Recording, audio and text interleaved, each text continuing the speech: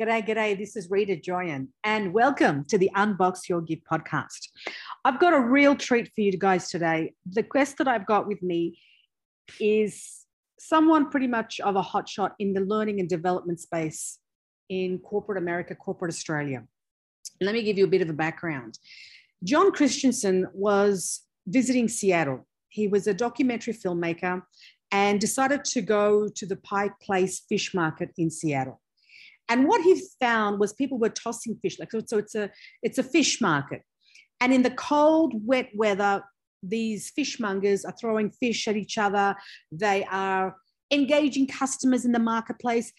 As a documentary filmmaker, he was seeing things that he had never seen before about people getting excited about fish. And it was all because of these fishmongers injecting so much play, so much happiness, without force, without pretentiousness, just simply being themselves. And this documentary filmmaker got an idea of, what if I film them? And then what if I created training programs from them? Now, this is really a passion to profession journey, because everyone who's walking past this fish market in Seattle is just seeing people, a bunch of guys throwing fish, engaging the customers, and quite frankly, selling a lot of fish. Yet John sees something completely different. He sees a documentary to be made, and he sees how that documentary can impact thousands of people in corporate America, Australia, and many other countries. And I know that firsthand because I used to teach what's now called the fish philosophy in a big media conglomerate, one of my first jobs out of university.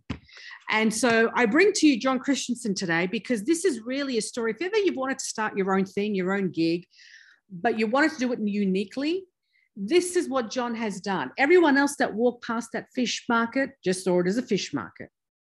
But how do you not see with just your sight? How do you see with insight? And this is an exceptional interview with John because I've wanted to have him on the podcast for at least a couple of years, and finally was able to get in contact, get him on the podcast, and for him to share with you the journey of how just a good old trip to the fish market turned into a documentary called Fish, turned into a training program for corporates around the world called the Fish Philosophy, and how it changed and impacted a lot of people's lives in the corporate space, and how he was able to do that and still continues to do that to this very day. You're in for a huge treat. Enjoy it, guys. Let me know your thoughts to the podcast. And without further ado, here's John.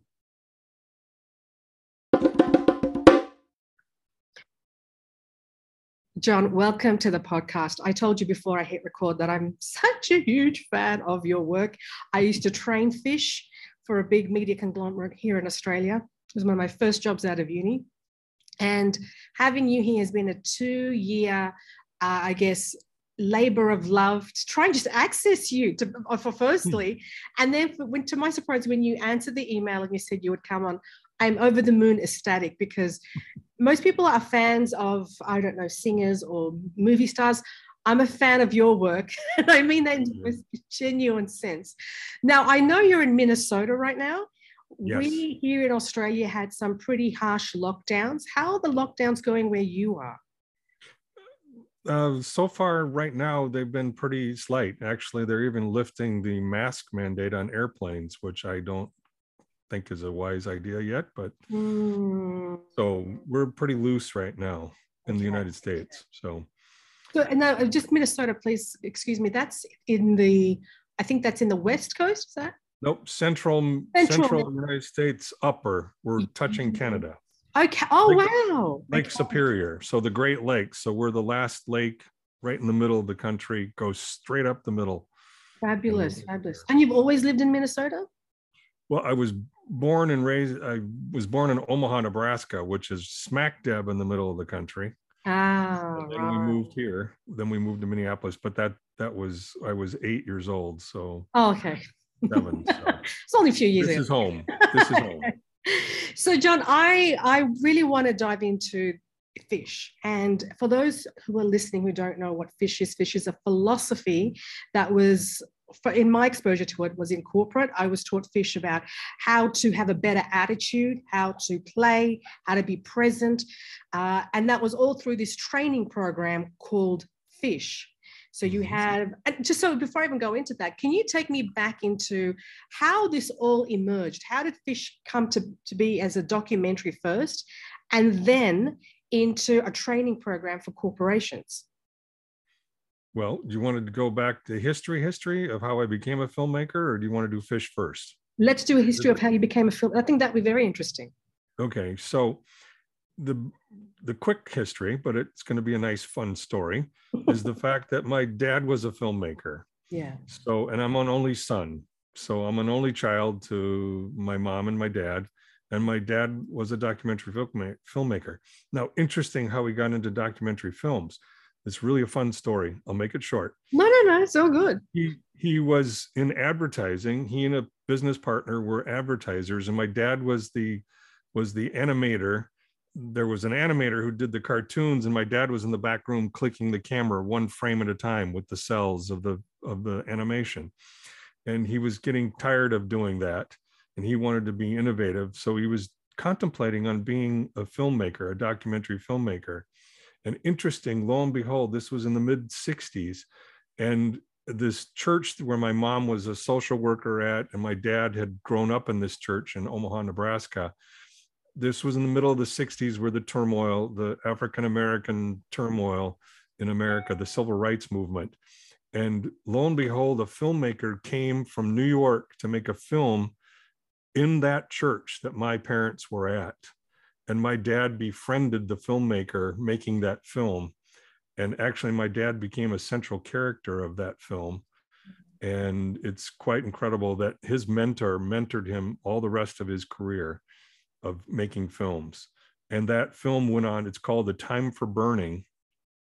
That was in the 60s, A Time for Burning. And it went on to get nominated for an Academy Award in 1965. Wow. 1865? Yeah, 1965. 1965. Wow. That's 1965. 1965. And the fun part was that the fact that here was my dad wanting to make films and then got mentored by a wonderful filmmaker named Bill Jersey. So that's how my dad got into the documentary film business, was saying he followed this artist and this other artist mentored him. And then I was mentored by my father. So that's how it happened. Do you think it's necessary? Sorry, John, to cut you. Do you think it's necessary to be mentored as a documentary filmmaker? I think it really helps in any art, right? I mean, you could be a sword maker. I've known one of the fishmongers' dad was a sword maker, and his son, and one of the fishmongers went on to try and be a sword, an artist, swords for the movies maker. So he was mentored.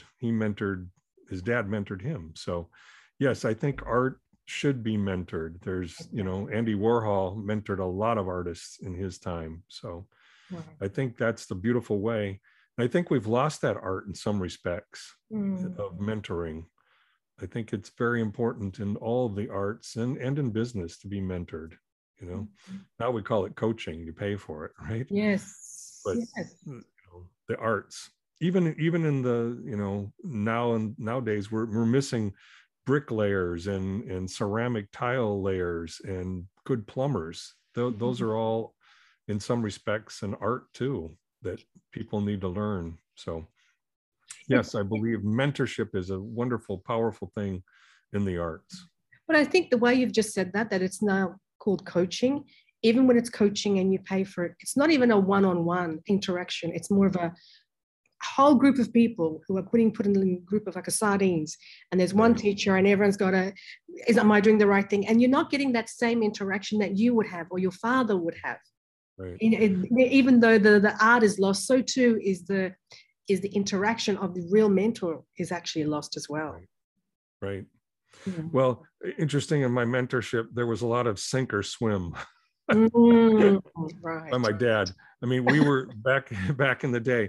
Now, here's the other history. You've heard the word paradigms. All of us heard the word paradigms. I truly believe that it was my father and a futurist named Joel Barker that took that word from science and brought it into the business vernacular. They made a film about it in 1982, way before the world was understanding what these shifts were, what a paradigm shift was. So they made the film in 82. We remade it in 89. And then we found the two things. We found the market, American Society of Trainers and Developers, which was everybody in the training and HR business worldwide. And VHS came out. Before we shot it in 16 millimeter film, and it was, distributed through 16 millimeter film, which not everybody had a film projector. But then the VHS came out, and then it took off. So it was the #1 business film in the world at the time in the 90s. That's incredible. That's incredible. I stand on my shoulder of my father. So we went around the world.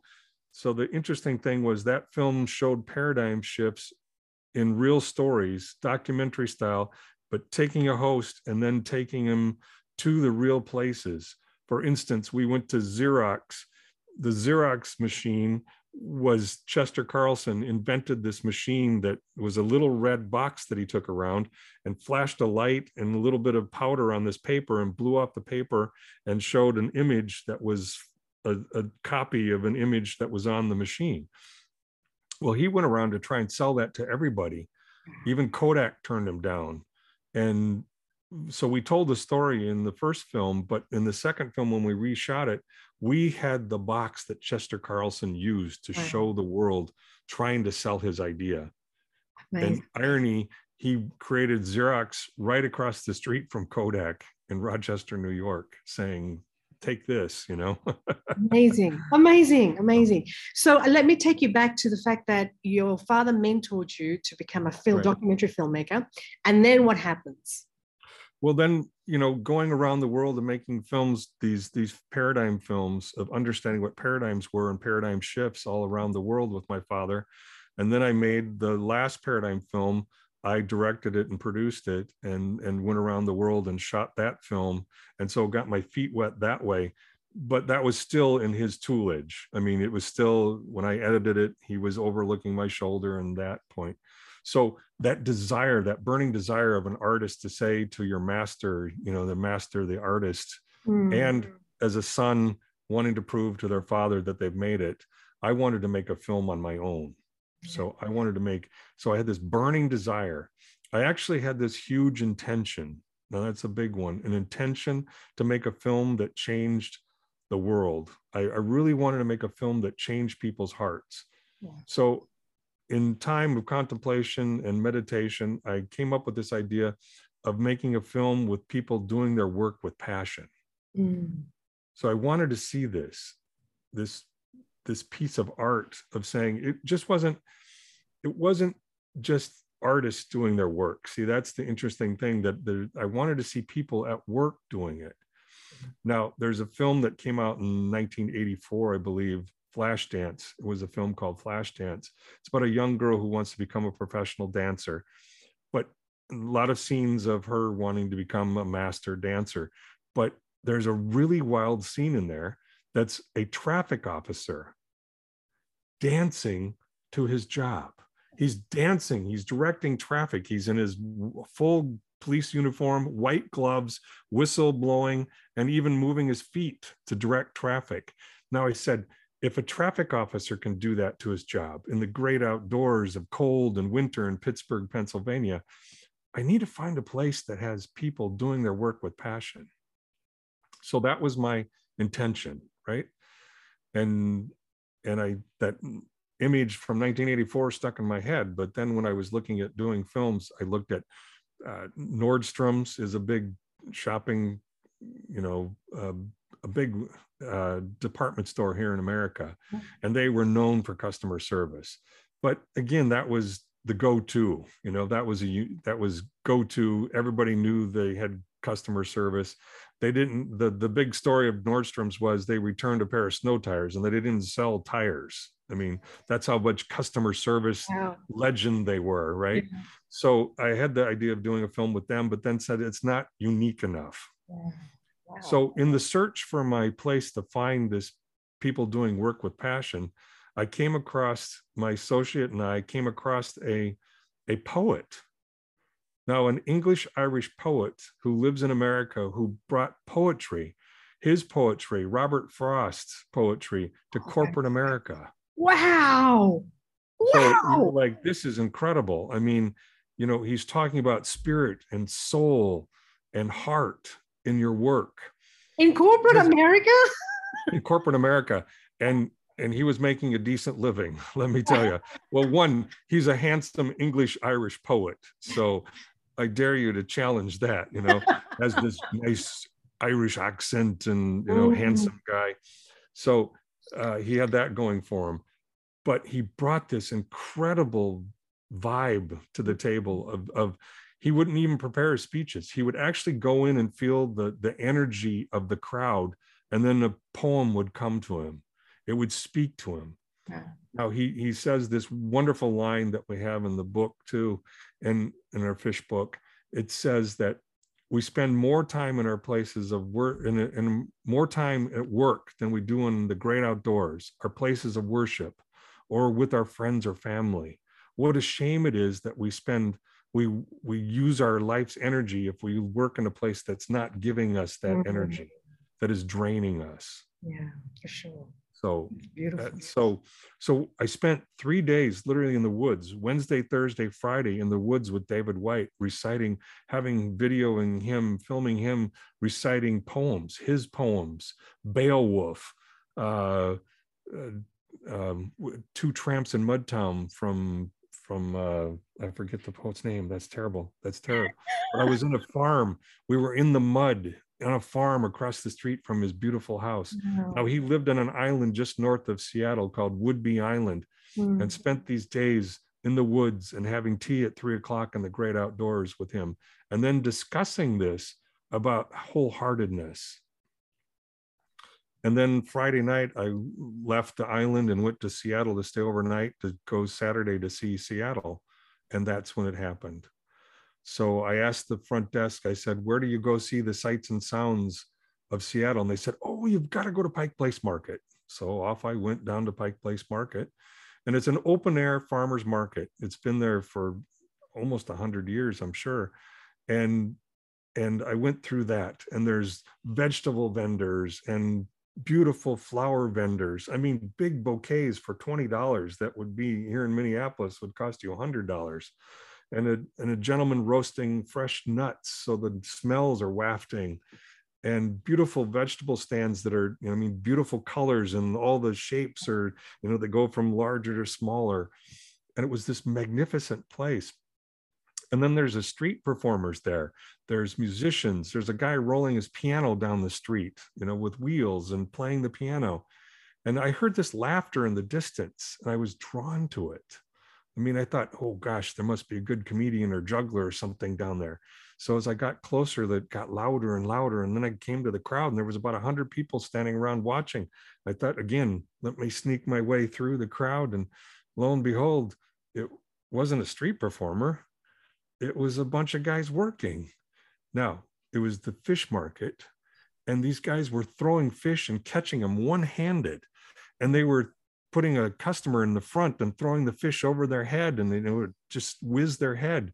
And people are screaming and yelling and having this great time. And then they're saying, hey, would the crowd please move in? We need to not block the aisle. Please come in. And I'm watching this and being fascinated that we're watching guys selling fish. But then there's two scenes that happened that were just incredible. Actually, many scenes, but the other scene was they were yelling and screaming to customers across the street going, hey, Larry, you know, pick up your fish on the way home. I got your package for you. And one guy named Bear was literally giving bear hugs to customers. I mean, hugging customers. And they were, I mean, you know, with COVID, that would freak you out now, but a fishmonger hugging a customer. Yeah. And then I saw a beautiful scene that was just incredible, that just hit me. So one of the fishmongers named Sean, the redhead, I call him the crazy redhead in the film. They have live crawdads or crawfish, you know, little lobsters. And he went over to a little boy and tried to attach the little, you know, crawdad to the little boy's jacket. pardon me, the little boy screamed bloody murder. Just, oh my God, starts crying, runs to his mom, holds his mom's leg. Sean sees this, puts the crawdad back in the bucket, literally crawls on his hands and knees in his orange rubber, fishing pants, looks the little boy in the eye and goes, "Oh, I'm so sorry I scared you. Can I have a hug?" And the little boy, you can just see it in the little boy's eyes, just, yeah. He stopped crying and gave Sean a hug. I'm like, wow. Wow. Go back Monday. I'm in Minneapolis here. My 5-year-old daughter at the time has terrible asthma attacks. We're up at night nebulizing her. We're afraid of her health. She's afraid she can't breathe. We go to the doctor's office. We get the clicking sound of the receptionist, doesn't even look at us, sits us in a seat. They come over. The nurse brings us into the room, whacks my kid on the scale with the tape measuring her height, puts her on the cold sterile room bench, and then the doctor comes in, says does the little thing, checks her with a stethoscope, checks her breathing, says, well, let's up her nebulizers and let's try some other little drug and let's do it. And he walks out. Compare that to, I'm so sorry I scared you, can I have a hug? To a fishmonger. I saw more care in a fishmonger than I did in a healthcare provider. So it really begged the question, where did the care in healthcare go? Mm-hmm. But then that was the scene that nailed it for me, of saying, it was my aha moment. The sky, there's the clear amber of light that comes through the clouds. It does happen. That does happen. Okay. It's that moment. And it was like, oh my gosh, here's my place. Here's that place I've been looking for, with the people doing passion. They were wholehearted. They were connected to their customers. There's magic happening here. So I got the guts up to ask Sean, and then Sean says this beautiful thing. I said, Sean, what's going on here? And he goes, what's going on? Oh, I know what you're talking about. He said, did you have lunch today? I said, yes. And he said, well, did the waiter or waitress connect with you? I said, yeah, kind of. He says, yeah, they were probably nice, gave you your service, gave you the check, said, thank you very much, have a good day, and walked away. I said, yeah, that was about it. He looks right at me and says, this is yours and my moment. How can I serve you? He literally put his hands up like this. Wow. Because this is yours and my moment. Forget everything else around us. This is you and me right now. How can I serve you? I was like, that's it. Okay, where do I bring the cameras? Come on. Cameras back in the hotel room. Can I come down now? Can I?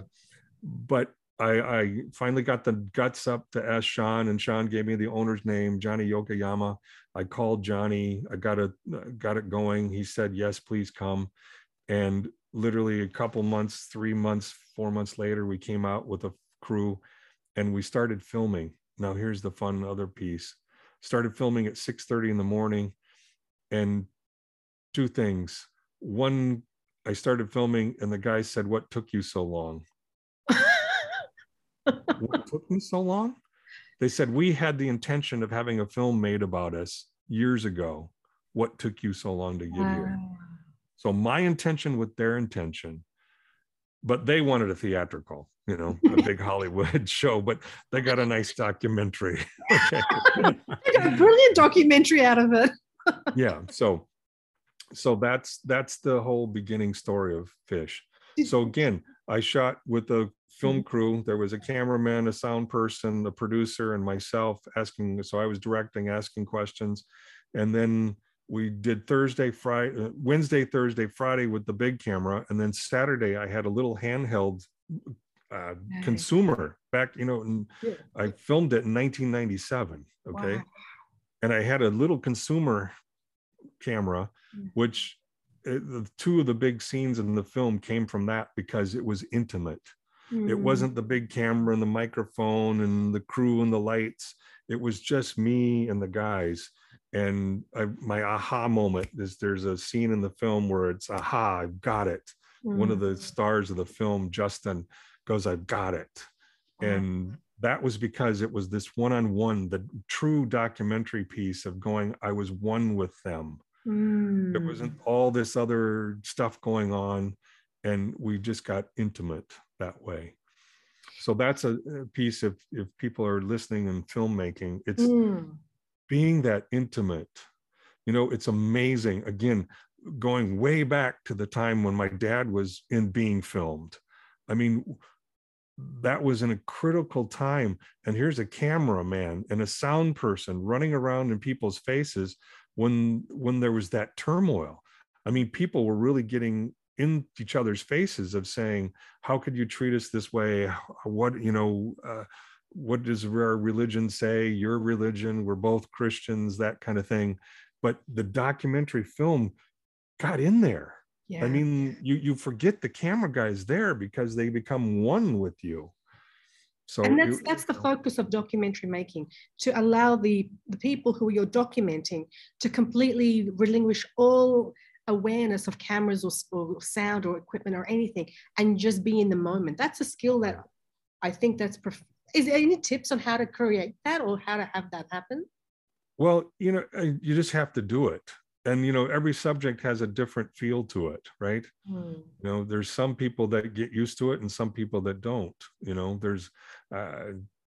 We just interviewed some school in Idaho, and some kids just sit there and they can't say anything, and the camera frightens them, versus others are just laughing and giggling at the camera, and, the intimacy of how you connect with them. So it takes time.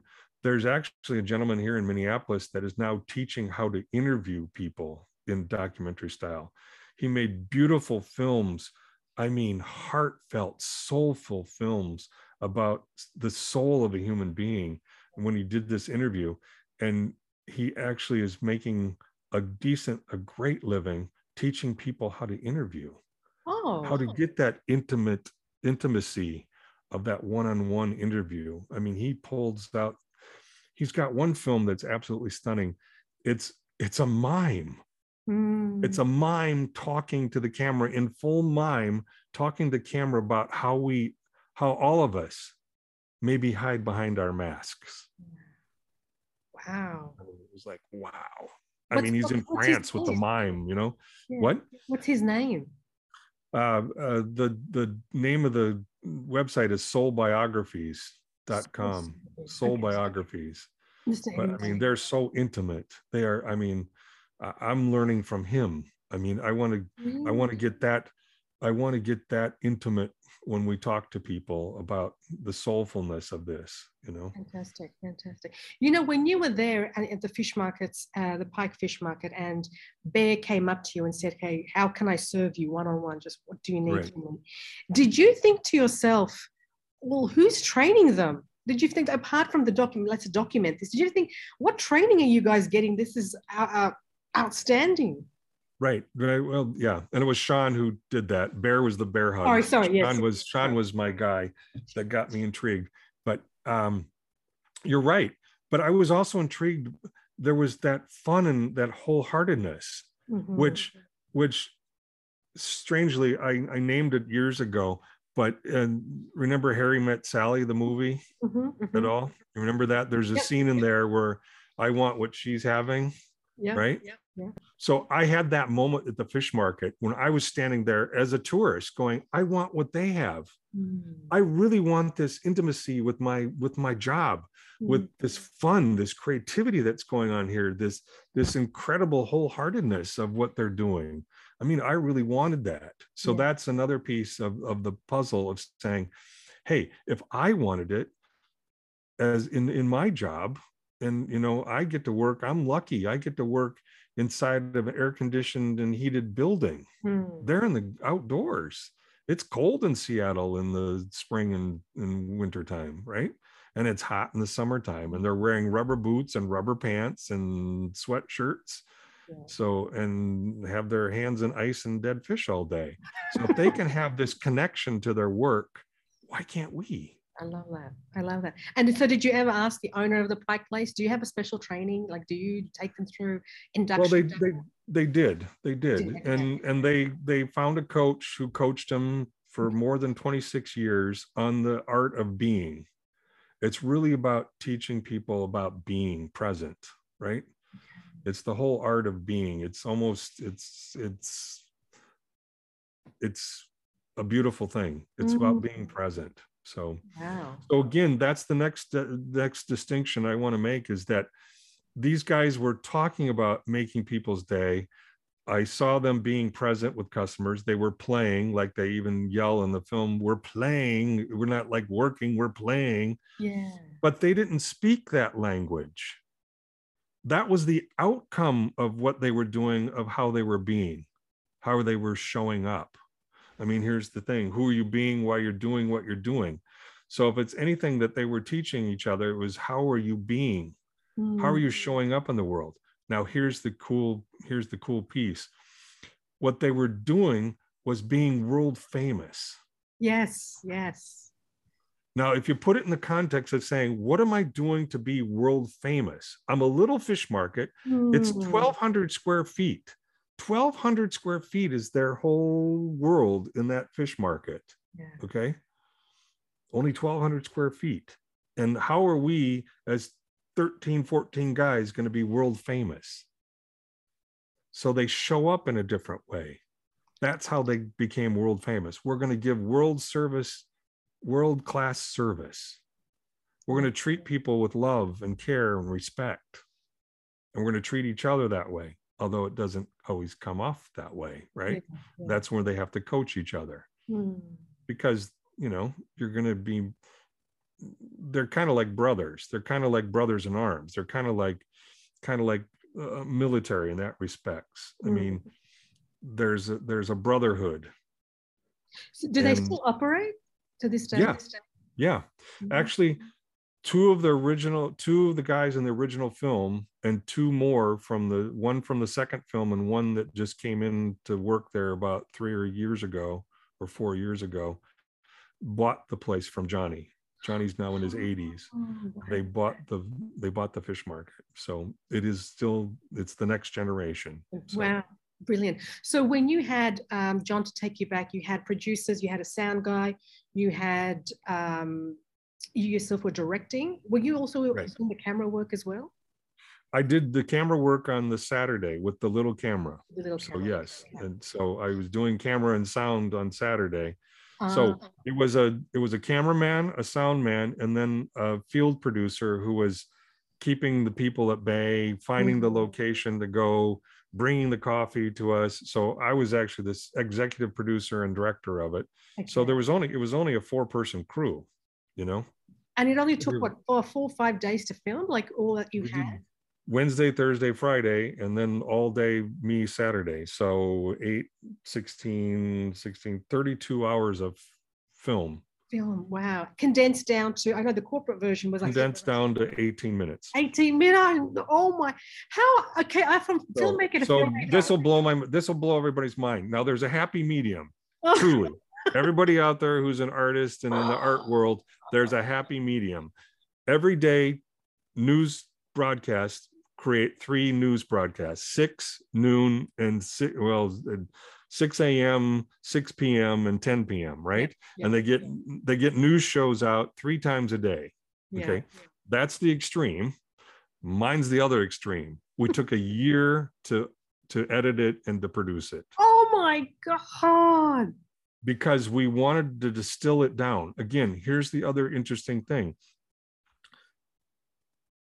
We were like anthropologists studying the culture, this 32, 36 hours of footage of saying, how do we amalgamate what they're saying and put a language to it? So my team, editor and some staff members and I would sit there and watch and say, we really love these scenes. So, you know, we strung it together. So we'd have an hour and a half, and then we get it down to hour and 10 minutes, and then we get it down to an hour, then we get it down to 40 minutes, 38 minutes. Wow. And you just keep on cutting it. But then there's also trying to find out what the language was. Yeah. Because again, they were saying these things, but they weren't, if you'd sat in on their meetings, they weren't saying, well, how are we going to make more people's day to day, right? They're not going to say, how can we be more playful?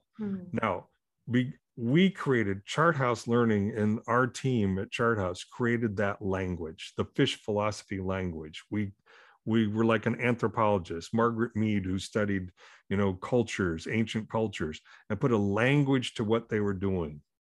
So I give kudos to our crew that we put the language and created the fish philosophy out of what was happening on the shop floor. Oh my God. I just can't. Editing in filmmaking, I love filmmaking. I find editing the most tedious part of the process. It's the most important, one of the most important, obviously, but a year of editing. Oh my goodness. It's like, yeah, that's why I said there's an extreme. I mean, I went to the perfectionist extreme, right? And then it paid off. Yeah. Well, it was also creating the artwork and the cutesy language of it, the fun that we had. I mean, we were being playful with it because, again, in the genre of business films, they were boring. They were, and we had this, when one of our characters had a pinched nerve and he's sitting there talking and he's in pain, we point out he's got an actual pinched nerve. The fun beginning, hey, how to live this way in your business with 32 steps. Just kidding. How about 4? I remember that. I do remember that. So at what point did you think I could create this into a corporate training program? Was that during filming? Was that before in that aha moment? Well, that was the aha moment. I mean, that was the intention. I was standing on the shoulders of our company was by the fact that our company sold to businesses, right? Okay. The Paradigm film sold the corporate businesses. Okay. Right. So we had an audience. We had this audience of trainers and HR directors. So, but again, at first I thought I had a great customer service film, right? It was going to turn the retail business on its head, of saying, look, if you can serve your customers in this manner, wholeheartedly connected to them, having fun, being there for them, excuse me, think of what great customer service you can have. And then when we released it, this is the interesting thing. This is truly interesting. You're saying the evolution. So I thought I had a great customer service film. I knew my big intention was to have a film that made a difference, right? That really helped people get an understanding of their lives. So thinking about that and saying, what can transpire? These fishmongers' lives have been changed. They have a better way of going to work. They're engaged in their work. They're happy, right? They're engaged employees. So when the film came out, because of our corporate entity, we gave a discount to education because of the Paradigm films. Education, couldn't afford the $1,000, so we gave a discount to them. Well, interesting, education loved fish. It's like, wait a minute, it's about customer service. But they said, no. You have to understand it's about showing up. It's about how to live your life. And teachers and educators ran to it. They just dove into it. And so I studied that and saying, if most of our clientele was education, I need to do something about that. So I looked into it, and that's our first step into building curriculum, building guides to help educators to see how to utilize the film in their schools as a whole school, but then how to break it down then we got into the classroom. But how we got into the classroom was very fascinating. I hired a curriculum development person, and we made this whole curriculum, brought it to a big education show. And this one teacher walked by, she's just walking by and goes, "Oh my God, fish. I love fish." You go, "You do?" "Yes, I do." I said, "Tell me." And she starts explaining that she was a 3rd grade teacher, and how she engaged her students with it was so simple and beautiful that and we were in Washington, D.C. in an education thing. Remember, we're in Minneapolis. We're at a Washington, D.C. education conference. I asked her, "Hey, are you, can you take this summer? Can I hire you? And, you work for us?" And she goes, oh, I'm taking a year off sabbatical. And I go, well, where do you live? She goes, Rochester, Minnesota, which was 45 minutes from our office. I go, brilliant, brilliant. Come work with us this summer. She goes, the summer. She came and worked for 3 years with us. No, wow. And she had this simplicity. This is really simple, but beautiful. She sat with her kids and drew a picture of a fish bones, you know, a head of a fish, and then the line, and then a tail of the fish over here, right? And then the bones. And she asked the kids, they co-created the classroom together of saying what behaviors aren't acceptable in our classroom. Hitting. So the kids would say hitting, screaming, spitting, cheating, name calling. And she'd write those words on the bones of the fish. And she'd say, now those are stinky fish behaviors and we don't want those, right? Yeah. Right. Then she took out another piece of paper and drew a playing field, like a soccer field, and said, what things do we want? How do we want to treat each other? Kindness, love, care, you know, help each other. And she wrote those words on another paper and she hung them up in the front of the room. What a brilliant way of co-creating the classroom. Just a beautiful way of doing it. And then is that what you incorporate in the curriculum for the education? So then all that curriculum, I spent all that time making all this curriculum and designers and everything. I threw that out, had the designers redo the simplicity of what she did and based it off of that, and exercises and music. And so we have different, you know, age groups, appropriate age groups and curriculum for those age groups, K through 2, 3 through 5, 6 through 8, and 9 through 12. Amazing. And did you just in terms of, if you were to go back and do all this, would you say, because they say in business, before you launch a product, just go test it with the market before you put time, love, and energy. Would you say you would have done that in the word go? So it would have saved you time with the designer and the curriculum and doing all of that? Well, I mean, we had a basis there, you know, I mean, so it was still good stuff, but this simplicity that she brought to it and clarified it really gave the backbone to it.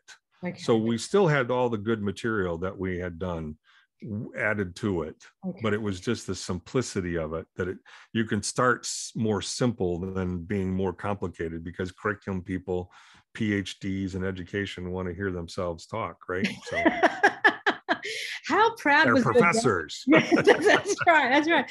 How proud was your dad to know that you didn't just make it, you completely lived up to the intention, which was to add such immense value and to make something of worth?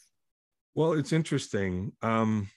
Father, son working together, the tension, and my dad, I loved him, but we had a tenuous relationship by the fact that he was I mean this with love, but a tormented artist. Him and his best friend were tormented artists. His best friend was a pastor, but he was a poet and a writer and an artist, and he could tell stories. So my dad and this Herb, his best buddy, they were tormented artists by the fact that the perfectionism, nothing was ever good enough. You know, you could still work on it and make it better.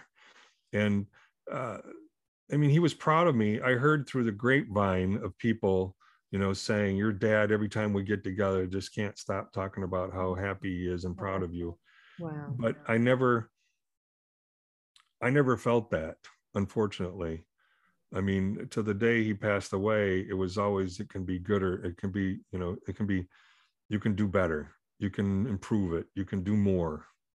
But then the other piece was, it was sad, but again, artist to artist, that his Paradigm film was phenomenal. I mean, it broke all records in business films, but ours, the fish film, outshined his. Yeah. So there was a little unfortunate jealousy in that. But again, I found out through other people, you know, friends of the family, that every time we got together, your dad said how proud he was of you. But I also think maybe that's nice to hear. It was the generation of the time. Would you say that, John? Who didn't really, you know, there was a disconnect, just because that's just the way it was just for them that was normal. Nowadays, everyone's so much more open and vulnerable and have it out. There's an extreme. Yeah, yes, exactly. Everybody's a winner. Yay. Yeah. We all get gold medals. We all get a trophy for playing soccer. Nobody loses. Okay, there's a happy medium between that and yeah, well, it's not good enough, kid. Yeah, exactly. But how did Fish, I mean, obviously you were looking for something that would have meaning. I wonder how Fish changed you, because I saw a talk of yours that you went on stage and one of the things you said to the audience is, first off, I'm not colorblind. And that was because you're wearing an orange shirt with orange socks and a blue jacket, right. I think it was. Yep. Now, that would not have been the case. I mean, how much did Fish and this work change or give you a different perspective? Well, it gave me a different perspective, but I had that color problem before. Well, I mean, I'm not trying to promote, but I mean, yes. I love it. I had this color thing going, I love that. That was you. The color arrangement is all you. Yeah, I mean, I'm the one that pushed people. Here was where I wanted to go with the Fish book, the original one, but that's the second book. I mean, the first book, they tamed it down to this, right? I designed it, and then the publisher's designers took it down a notch, and then I had to get okay, we can, neutralizing it. Okay. Did you fund it all, John? Excuse me? Did you fund all of this, like the documentary, the books, getting it? No, I funded the documentary, and we funded the trainings and all the curriculum, but we were blessed. There's a fun story on the book. Can I explain that one? Yeah, sure. So an associate of mine who I brought on, Steve Lundeen, he is a doctorate in organizational development, organizational psychology. And so he was on the staff, and it was another piece of this was when I wanted to go make the Fish film, my father was like, what are you, crazy? I mean, a fish market? So I give Steve credit by the fact that he held my dad at bay and said, let John go do this. I bet the farm on this though, a little bit, by the fact that it was a big risk. Yep. I mean, it was a time of turmoil in our business. The Paradigm series had lived a long life, and we had gone through a little bit of a turmoil in our organization. So Fish became sort of the phoenix also, coming out of the ashes. So it was and Steve protected me and said, please go do that, and I'll hold your dad at bay. So there was a little bit of protectiveness on that. So Steve encouraged me to go film the film, and then Steve was a magnificent partner with me in creating the language of the Fish philosophy. So then Steve had this idea, let's write a book. So we went back out to Seattle, created the characters. We went and walked the streets of Seattle and created where our main character, Mary Jane, can walk and go down to work, and where she gets to the fish market and all that. And so it was fun to create the characters. And then Steve went and wrote the book, put the words to paper. And then we went and knocked on Ken Blanchard's door after we had the manuscript. And Ken is the 1 minute manager. He's big time in the business world. Yeah. And so we knocked on his door and said, will you co-author this with us? And he said, guys, I love it. I love what you guys are doing. Can you wait a year? And at that time, we had, I think, probably 1,200 corporations that had bought the film. So there was this momentum going already. Yeah. We said, well, we really can't wait. We're sorry, we really can't wait. So interesting, his first lieutenant, who was his right-hand person, said, hey guys, I missed the 1 minute manager. I've been on Ken's staff for all this. I'll get Ken to forward the book. I'll get Ken to promote the book. I'll get Ken to promote the film in his lectures. And so Harry Paul joined us on the writing of the book, on the selling of the book. And he also brought Ken Blanchard's agent. Mm-hmm. So we had Ken's agent that now wanted to represent us. So then we put together the manuscript.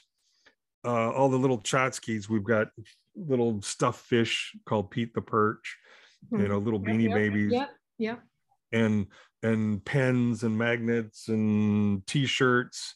And so I sent those off to the fish market in Seattle. They packaged it with crackers and smoked salmon and all the goodies in the box. And then we shipped it to the 7 publishers in New York. And there was a, feeding frenzy. And so we got to decide who. It wasn't about the money per se. They all offered, big upfront money, which was nice, but we chose the editor who we thought would edit the book the best and who would stand behind it the best. And that turned out to be Hyperion, which is owned by Walt Disney Company. So we were blessed by the fact that our editor was absolutely phenomenal. And so it helped get the book straightened out, and then we put it out in the world, and it took off. It sure did. It sure did. Can I please ask you, I know you already had an established market to sell to corporate, but when it came out to Australia and it came out to corporations out here, because that's where I'm in Australia, how did you actually physically cold call? Did you go out and send like a marketing pack like you did with the fish to the publishers? Like, how did you get these customers, these new breed of corporations on board to license fish? Well, again, we were lucky by the fact that the Paradigm films had been so well established that we had distributors around the world who were distributing the Paradigm films. So we had contracts with these companies, and they were saying, what's next, guys?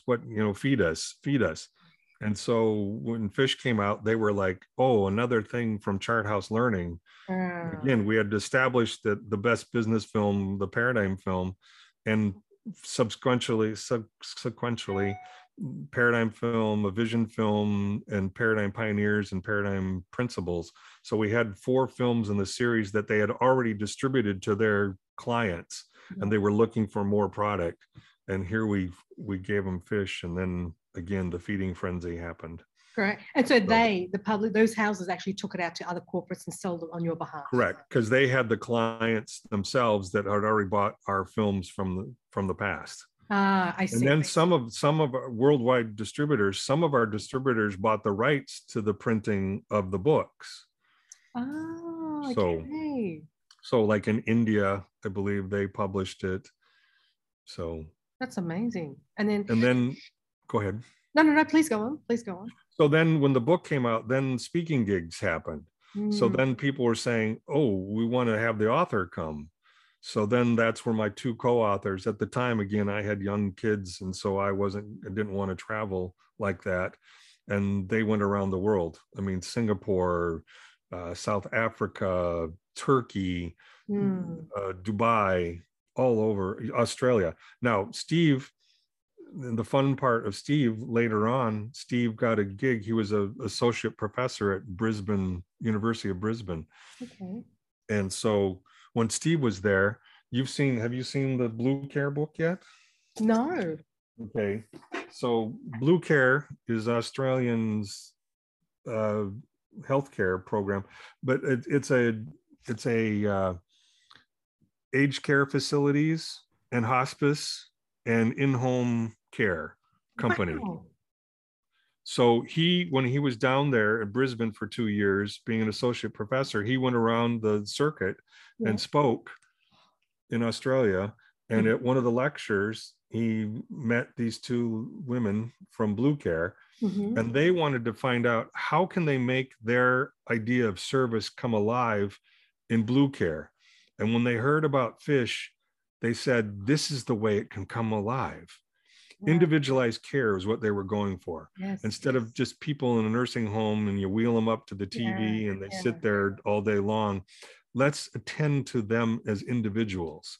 And this is what happened. This book, I self-published this book. It's a beautiful, like, hardcover white paper. It's really the study of what they did to make it come alive, and then the stories of what happened, of how it came alive. So they brought fish in and changed the corporate culture. But I mean, one story in here is absolutely incredible. There was a gentleman, I didn't know I think we still had it in America too, but cavalry. In Yeah. your military, they still had the cavalry. Well, this gentleman was in his early 80s, and he had been in the cavalry, and he was having Alzheimer's, and he was I guess in hospice. And so somebody there, again, with that individualized care, they learned about who he was, and they found out that he was like a sergeant or something in the cavalry. They went and found his horse, and they brought his horse to the care center out in the back and wheeled him out in his wheelchair, and the horse and he remembered each other. Oh my Lord. Isn't that something? Oh my God. So You wanna that's cry. individualized care. That's understanding who your clients, your patients are. So My those are the, God. those are the stories that are happening up, because again, made an 18-minute documentary thinking it was good customer service, had the intention of making a film that made a difference. And I'm blessed by the fact that it has done all of that. It is truly. So then after doing the speaking engagements, now we go into companies and want to hold their hand in the process, like we did for Blue Care, Wow. of saying, how do you make it come alive? This is 10,000 employees and volunteers serving 100,000 clients. And we made it come alive in that organization. They made it come alive. We helped guide them, but they did the work, the heavy lifting. John, this is just, oh my God, there's no, I don't even know. So, yeah, I mean, again, go back to your intentions. You're talking to artists and people who want to start being in business and build their businesses and be entrepreneurs.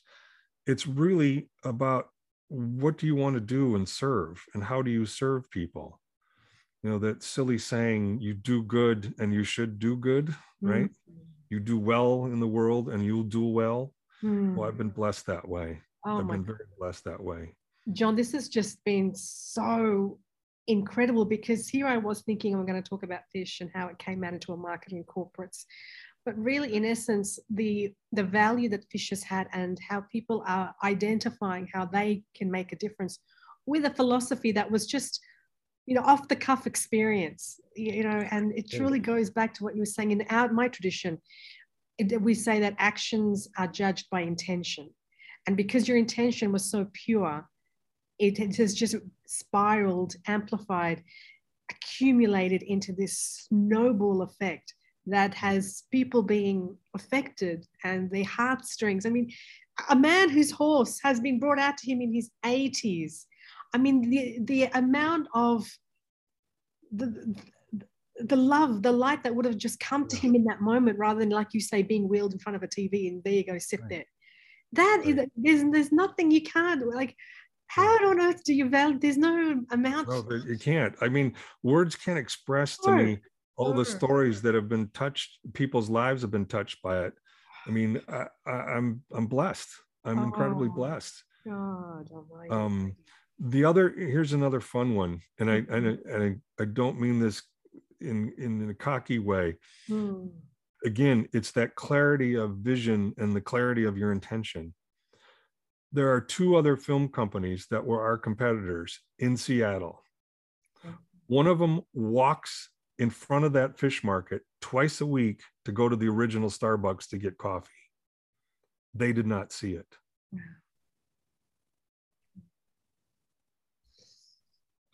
It's with the ability to have your eyes open to what's possible. See, I saw what was possible. Again, having a strong intention of seeing something that was different, and then seeing it and knowing that that was it, and having that gut reaction of going, this is my place. This is that place where I want to make that film. Do you endeavor to create another documentary that would then become a business documentary that would go out? Is there another intention that you have to do some other body of work? Well, I mean, again, an artist, you want to improve your art. Yes. For years, I used this excuse. Now, forgive me, it's an excuse, truly an excuse. But I was like, well, how's James Cameron going to improve, beat Titanic? Okay. I was blessed by the fact that Fish was the Titanic to documentaries, right? Yes, yes, yes. Well, then he goes and builds Avatar. So, you know, there's so much for that excuse. It's so true. It's so true. Well, I think, I mean, would you, just to, before I let you go, is there anything that you would recommend for aspiring documentary makers? I know I've been told, go grab a camera and just start filming and just get that experience and get the ability to be on the field. Is there anything that you would add or you would take away from that? Yes, I want to, this is the interesting thing that my dad really put this in my head, but please, filmmakers, go out and make things that are positive and help the world. Mm-hmm. And filmmakers, period. There's this dark side of filmmaking that people want to make horror films or slash and gore films, or they want to go make a documentary about some tragedy or something. I'm going like, the world needs more positive things. There's so many beautiful stories out there in the world of people. I mean, in the tragedy of Ukraine, I guarantee you there's beautiful stories out there that people are capturing, right? Stories of mothers and daughters and you know, working their way to safety, but and helping each other. Priests helping people in their community. I mean, there's bound to be positive stories there. My beg, I guess is a wrong word, but my call to action for people that are listening of saying, make positive things. Go make positive stories. The world needs more positivity. We need more inspiration of inspiring us, the human spirit, the human soul that can soar. We need more stories out there like that. I'm incredibly blessed that Fish has done that, has helped people see that there's ways to create corporations that can make a group, a community come together and help people do their best work. That's my goal with Fish, is saying, if we can help create, this is a mission statement that I love, that I want to shout from the mountaintops. We're here to help co-create organizations that people love to work for, love to work with, love to be served by, love to learn from.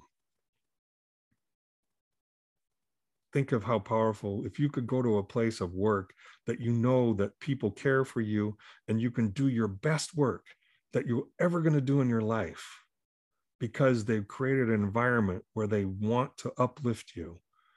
Think if we made thousands of those organizations via healthcare or schools, you know, schools that inspire people. 100%, 100%. And is there any advice you would give, John, for documentary makers, aspiring filmmakers, to want to dive into this corporate realm, to take what their work is and introduce it, to make it a body of work of actual implementation like you have? Is there any advice you would give for that? Well, the corporate world is an interesting piece out there right now. I mean, by the fact that I don't mean to demean it at all, hear me. But when people can watch a TED Talk and think they can change their culture by watching a 15-minute TED Talk, there's not a surrounding body. That's the beauty of what we've co-created, is saying we've taken it and helped people facilitate that. You know, facilitation books and workbooks and books that tell stories and inspire and keep on inspiring people with new stories. So it's the body of work needs to be inclusive. You know, the competitive world right now, I mean, we're competing with YouTube. Everybody gets everything for free. So it's like, you know, I mean, when Paradigm's heyday, you know, it was $1,000, $999. In Fish's day, you know, it started at $550, it went to $900 in the corporate world. But it wasn't just a film. See, it was the start of a dialogue. It was the fire starter. It was the conversation starter. It was the inspiration.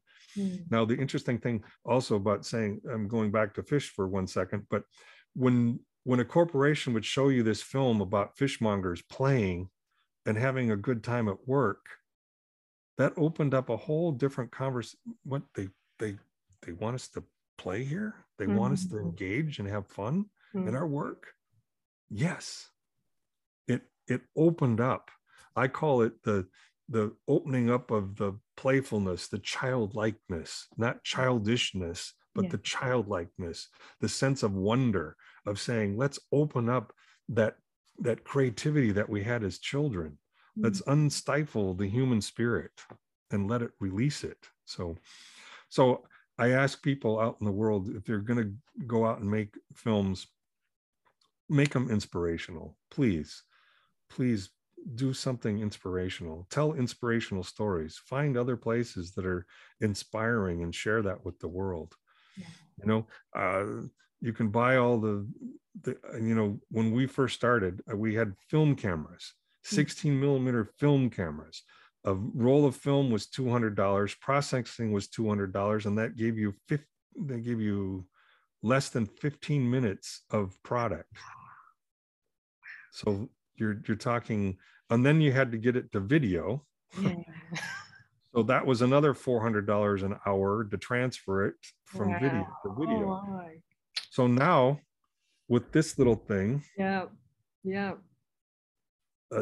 new iPhone that has cinematic capabilities in it, you can do marvelous work with this.